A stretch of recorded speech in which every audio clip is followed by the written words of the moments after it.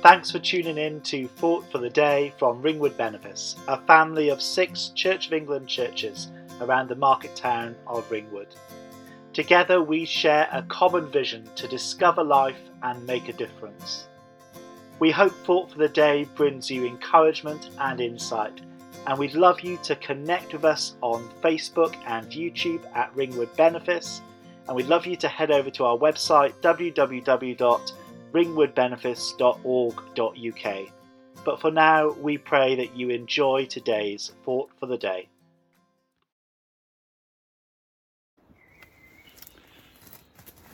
Hello, I'm Peter Vargason, one of the retired clergy helping out in the benefice. When I was asked to help with Thought for the Day, I asked our house group what they thought I should speak on. Very quickly, the reply came back that on our WhatsApp group, I often finish my message with the word blessings. I do it on emails too. And the group thought it would be good to reflect on blessings. And it is good. What do we mean? We say, bless you. And if you put hashtag blessed into Twitter, you see all sorts of things. Got a new job, hashtag blessed. Got a university offer, hashtag blessed. Had a lovely birthday, hashtag blessed. And of course, all those things are great causes for celebration. But very often, if we're not careful, we think of being blessed in terms of material prosperity, health and wealth and so forth. But if we turn to the Bible, we see something a bit different.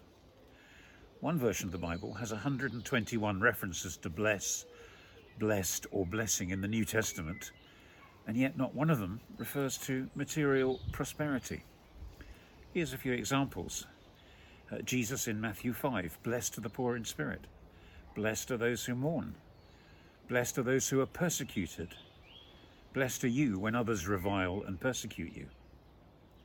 And in Luke, blessed rather are those who hear the word of God and keep it. And then in James 1, blessed is the man who remains steadfast under trial. And in Ephesians, we read this: blessed be the God and Father of our Lord Jesus Christ, who's blessed us in the heavenly realms with every spiritual blessing in Christ. That's a great promise. It tells us God wants to bless us. But with what? Well, it tells us with every spiritual blessing. And I guess the most profound of those is to know that our lives are safe in God's hands once we decide to follow him. We know God is with us, and his promise is to never leave us or forsake us. But you see, that doesn't necessarily promise an easy path, but it promises us God's presence no matter what happens. I had a career change at 32 years old when I was ordained. A decision I've never regretted. But since then, on the way, we've been burgled a couple of times. We've had a caravan stolen. I ended up in a coronary care unit for 3 weeks after a heart event. And we've experienced the death of a grandchild.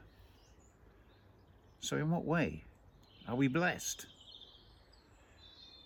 Well, we're blessed by a God who's been with us every step of the way through that journey, which has sometimes been so difficult. And he goes on loving us even when we turn away. And blessed by a God who still fills our lives with his joy.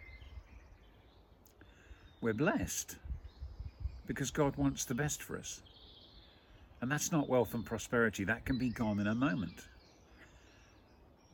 And when I say bless you, I guess what I'm really saying is, may you know God's best in your life. And in this COVID-19 lockdown, because we know God's blessings, we can be a blessing to others by letting the hope, the light, the joy, the love of God shine through us. And it can shine through because we're not bowed down by the circumstances. Our lives and our futures are still in God's hands. Coronavirus rages on, but God hasn't changed. So thank you, and of course, bless you.